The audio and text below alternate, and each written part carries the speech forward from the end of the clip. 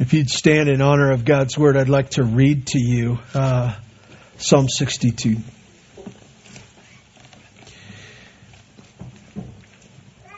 To the choir master, according to Jeduthun, a psalm of David. For God alone my soul waits in silence. From Him comes my salvation. He alone is my rock and my salvation, my fortress. I shall not be greatly shaken.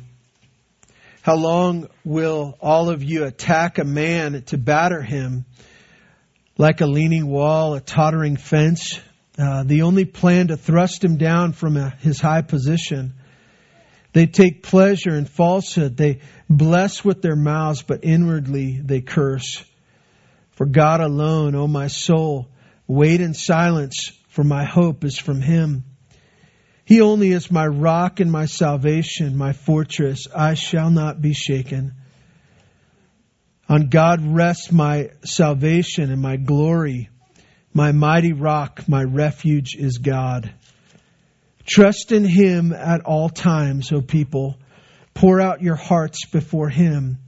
God is a refuge for us. Those of low estate are but a breath. Those of high estate are a delusion. In the balances they go up. They are together lighter than a breath. Put no trust in extortion. Set no vain hopes on robbery. If riches increase, set not your heart on them.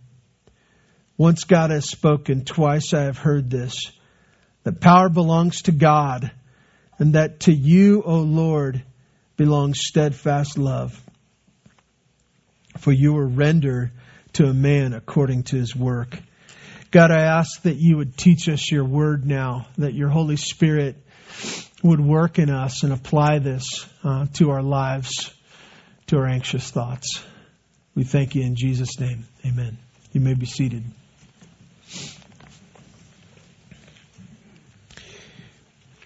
When I think about my life, I think about the many things that I want to be. I want to be extremely powerful in any and every situation.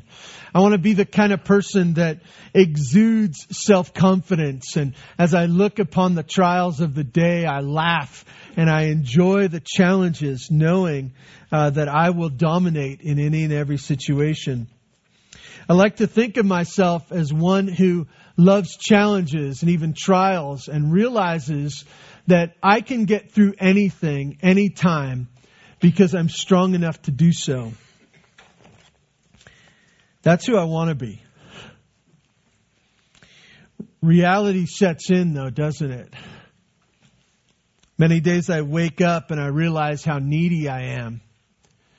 That I'm needy in quite a few different areas, and not just emotionally or needing people's approval and attention. I realize that I fail, and that my heart is weak, and that though I want to be known as powerful, the reality is quite different. I struggle sometimes feeling lonely, not because people are not around, but because I fail to understand how to communicate with them and realize that sometimes I feel alone even in the midst of people.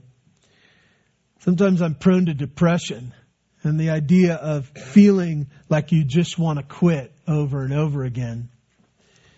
The reality and what I want to be sometimes are two very different things. The psalm that we're looking at this morning has the answer for you if you can relate to what I share about desiring to be powerful and yet finding yourself to be weak. As you look at the psalm, this is a psalm that David wrote for the one who led the music, who led the choir. And obviously, as we read through this, you'll see repeated themes over and over again.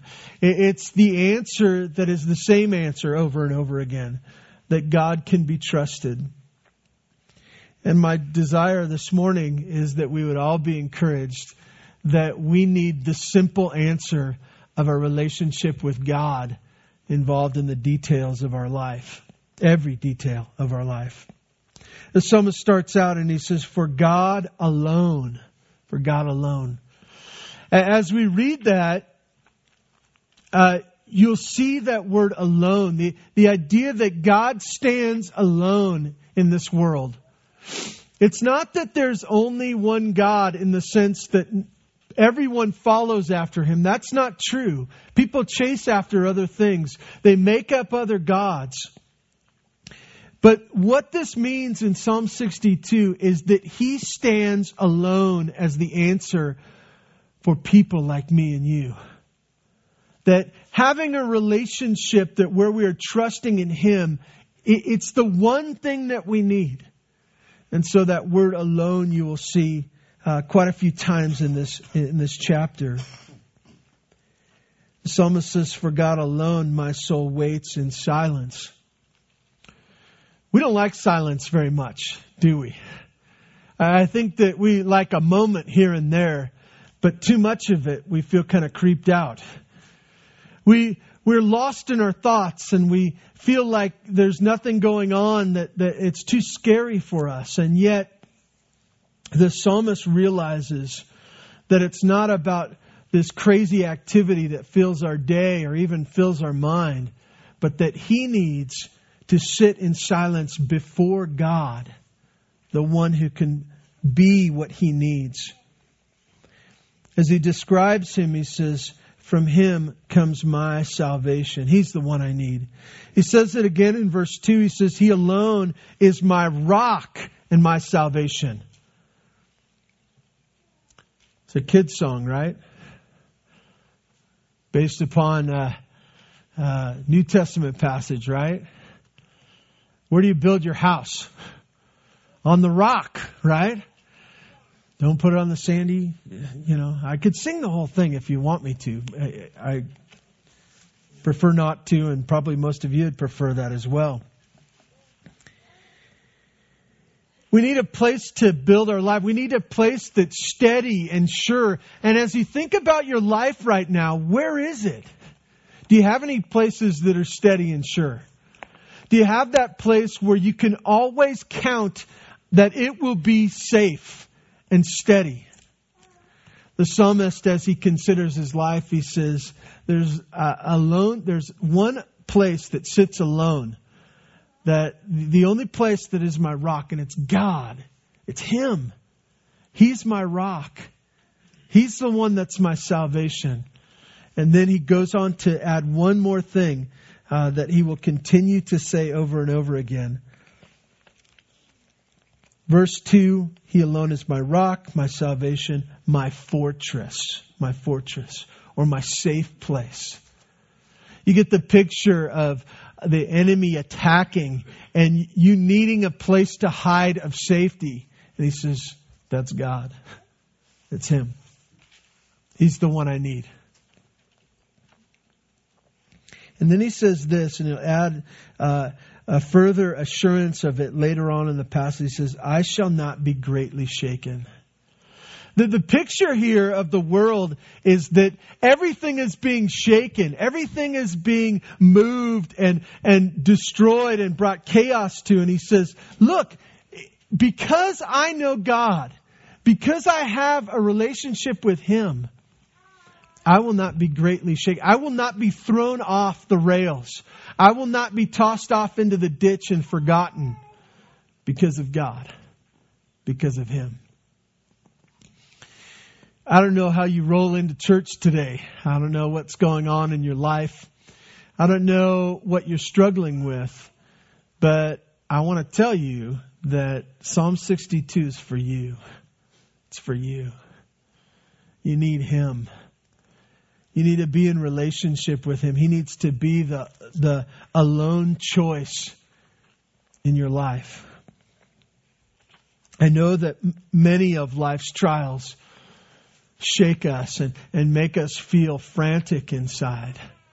There's a place for you. It's a place on the rock. It's a place of salvation. It's a place of safety, a fortress. In verses 3 and 4, David pictures what different situations that he's been in. We don't know. As you look at the life of David, you realize that he was time and time again, both by people he loved and served, as well as his own family members, as well as trusted advisors. They were constantly after him his whole life, both to kill him, to overthrow him, to deceive him, and to trick him in various ways. This happened to David over and over again. In verse 3, he says, "How long will you attack a man to batter him, like a leaning wall and a tottering fence?" He pictures himself as being on this rickety old fence, and he says, this is the way I feel, just swaying back and forth in desperate danger, moment by moment. As he thinks of that, he says, this is what it seems like, the trials of this life. They cause me to feel like I'm standing on a tottering fence. In verse 4, he says, they only plan to thrust him down. It's not just being on the fence. It's that people are plotting and planning his demise. Thrust him down from his high position. They take pleasure in falsehood. They bless with their mouths, but inwardly they curse. He says, this is what it is. This is the relationships, the people. I feel attacked.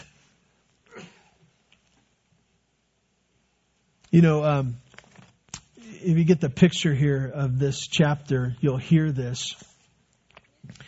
That's the reality, that he has people against him. When you think about the reality of life, sometimes when we are sick, our health is bad, we want to deny it and just say, oh no, I'm not sick at all. And the reality is you are sick. And you say, well, it's just so depressing to be sick. Yeah, but it's the reality. Sometimes we struggle financially and you say, well, I don't want to think about it. Well, not thinking about it doesn't change the reality of it.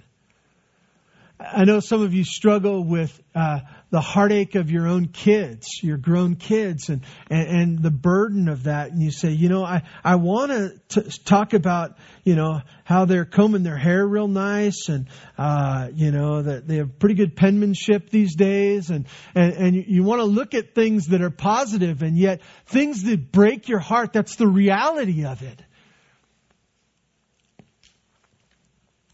In the psalmist's life, there was a reality of heartache as well. But as you look at this psalm, it's as if he looks at the heartache and he says, yes, that's true, but God. But God. Yes, there are difficulties and trials. Yes, there are burdens and anxious thoughts. Yes, but God. Over and over again, it's the reality of life is true, and yet greater than that is that God is in the midst of it and that he can be trusted.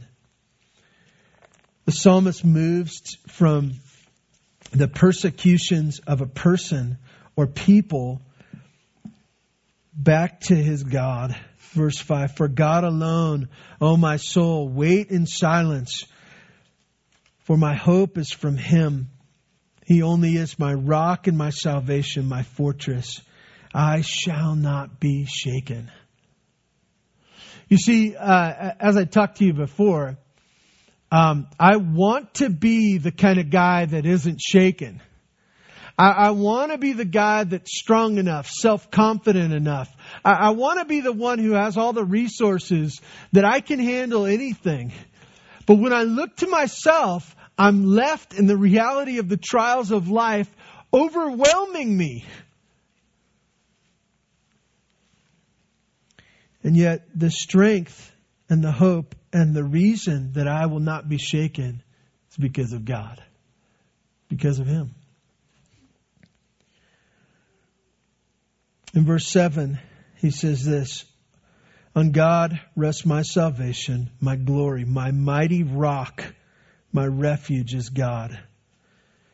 Verse 8, it says something very practical for us. Something that should encourage you today as you struggle through your own trials. It says, trust in him at all times. What does all times mean? All the time, right? It means that If you wake up in the night and you're worried about something, that's one of those times. Well, that's included there in verse 8. And if you wake up in the morning and you're doing fine, and then all of a sudden you think about the burdens of yesterday, and you go, oh no, and that's one of those kind of times too. And there's a sense in which, from the beginning of the day, as you wake up and you have your first conscious thought, you need to be trusting Him then. That's good for you to trust in Him then. And then all the moments of the day that go on till you pillow your head again. And then as you pillow your head, say, I trust you during the time where I'm not conscious. And then we'll do it again. It means that. But it's not just that it means every second of the day. It means also every issue of the day. It's not just about your salvation, but it is about your salvation. You need to trust in Him. Some of you say, well, I struggle with feeling like I'm saved. Yeah, don't trust your feelings for one thing. That's not going to work out well for you. But the idea is that for our soul, knowing that we would be saved is to trust Him to have taken care of it, to believe in His Word. We need to trust Him for our salvation, but we also need to trust Him with our health. We also need to trust Him with our marriage. We also need to trust Him with our kids. We also need to trust Him with our future, our finances. We need to trust Him with anxious thoughts that we make up in our own mind. Silly things that don't make sense at all. You know who you are. All those things. It's trusting Him with all kinds of things. With all moments and all kinds of things that happen in your life. Why? Well, because He's the God. He's the only one. He's the alone God. He's the God of our salvation. He's the God that's a mighty rock. He's the one who says, I'll be your fortress. I'll be the one where you're safe. So we should trust Him at all times. Verse 8 says, trust in Him at all times, O people. Pour out your heart before Him. Pour out your heart before Him. Some of you say, well, I don't do that with anybody. I'm shy. I don't talk much. Some of you talk a lot and you still don't do that, right? You talk a lot about nothing. You chatter and you say, yeah, I like to talk, but I don't like to talk about things that are really my heart. And I know why. Because sometimes they're scary to talk about, right? Sometimes you can't even sort out in your own mind what you think about things. So the idea of talking about it with people, you're like, I don't really do that. God's the one we should be doing that with. Pour out our heart before Him. He's the one that can handle it. You say, well, I don't know how it's going to come out. He can sort it out. Trust me, okay? He's our God. He's the alone God. He's the only one who can do this. And so He calls on us in our trust of Him to pour out our heart before Him.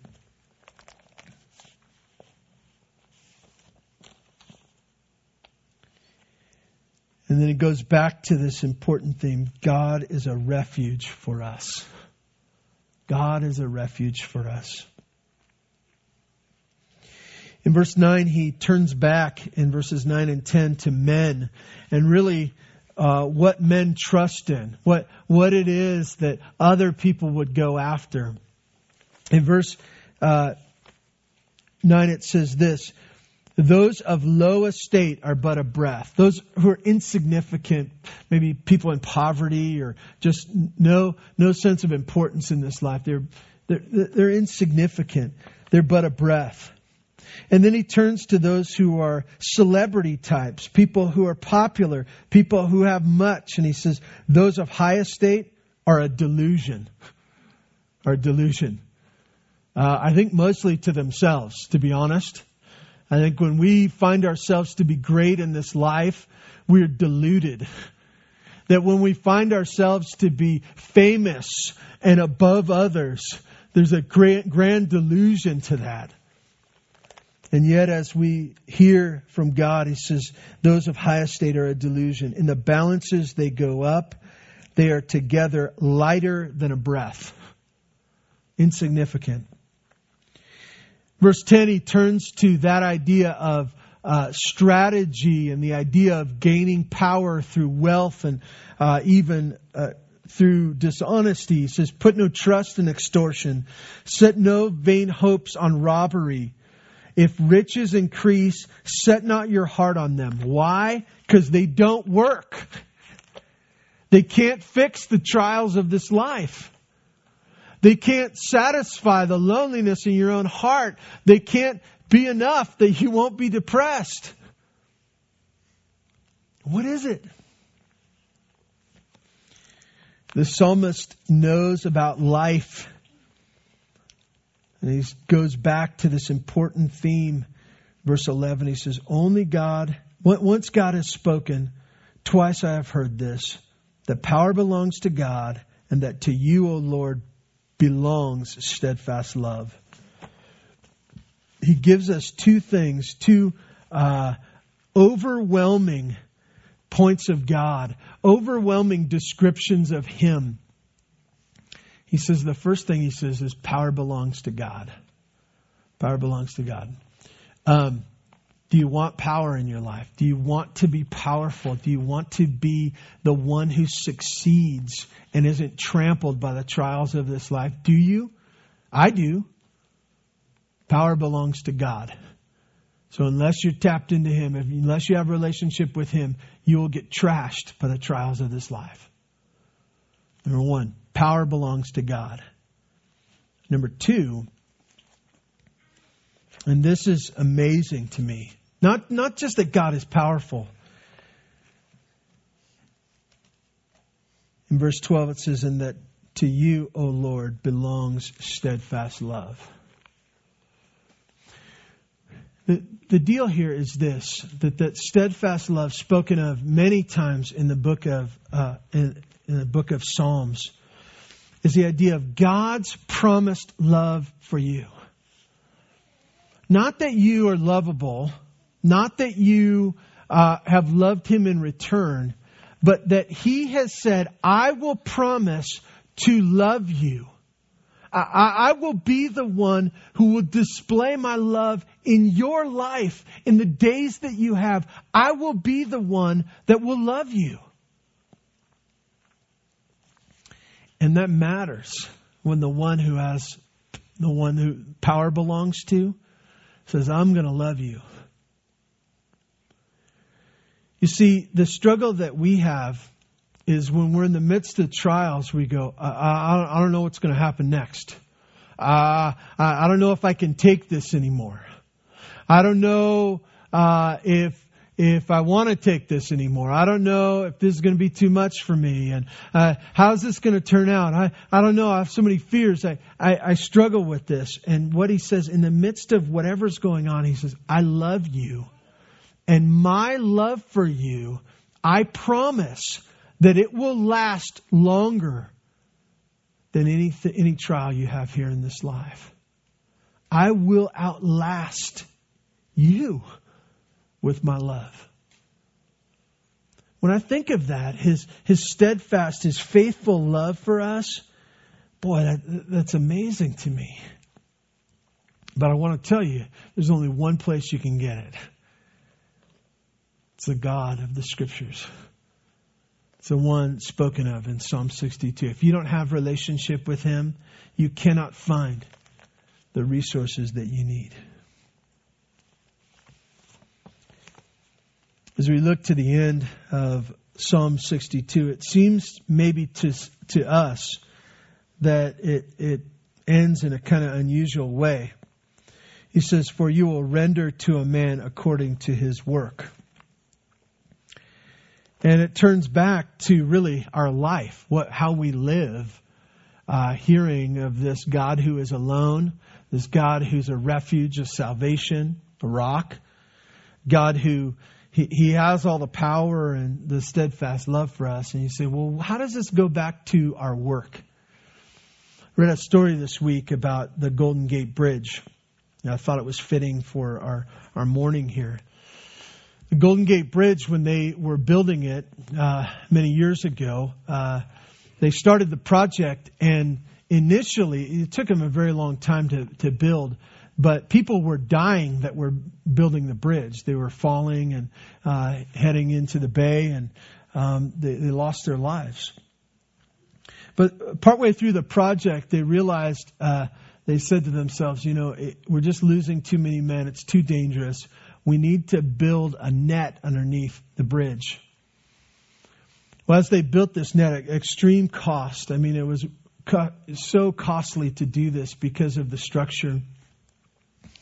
But as they built the net, they realized this one thing. First of all, obviously, not as many people were dying. People weren't dying. But the thing that they didn't realize was the work sped up so quickly. Why? Well, because they knew that there was a net underneath. They knew they wouldn't die because they were left exposed up there. And as I picture what we are called to do, we are called to walk faithfully with the Lord and to work for Him and to live in light of that. But knowing who He is, we know that we're taken care of. That we've got Him bringing us the safety that we need, that we no longer have to fear if we're going to slip, knowing that He is the one who loves us and all power is His. Trust that that's an encouragement to you today as you consider what God has on your plate. Let's pray. God, thank you for this morning, the blessing of it. God, thank you that you would have a relationship with us.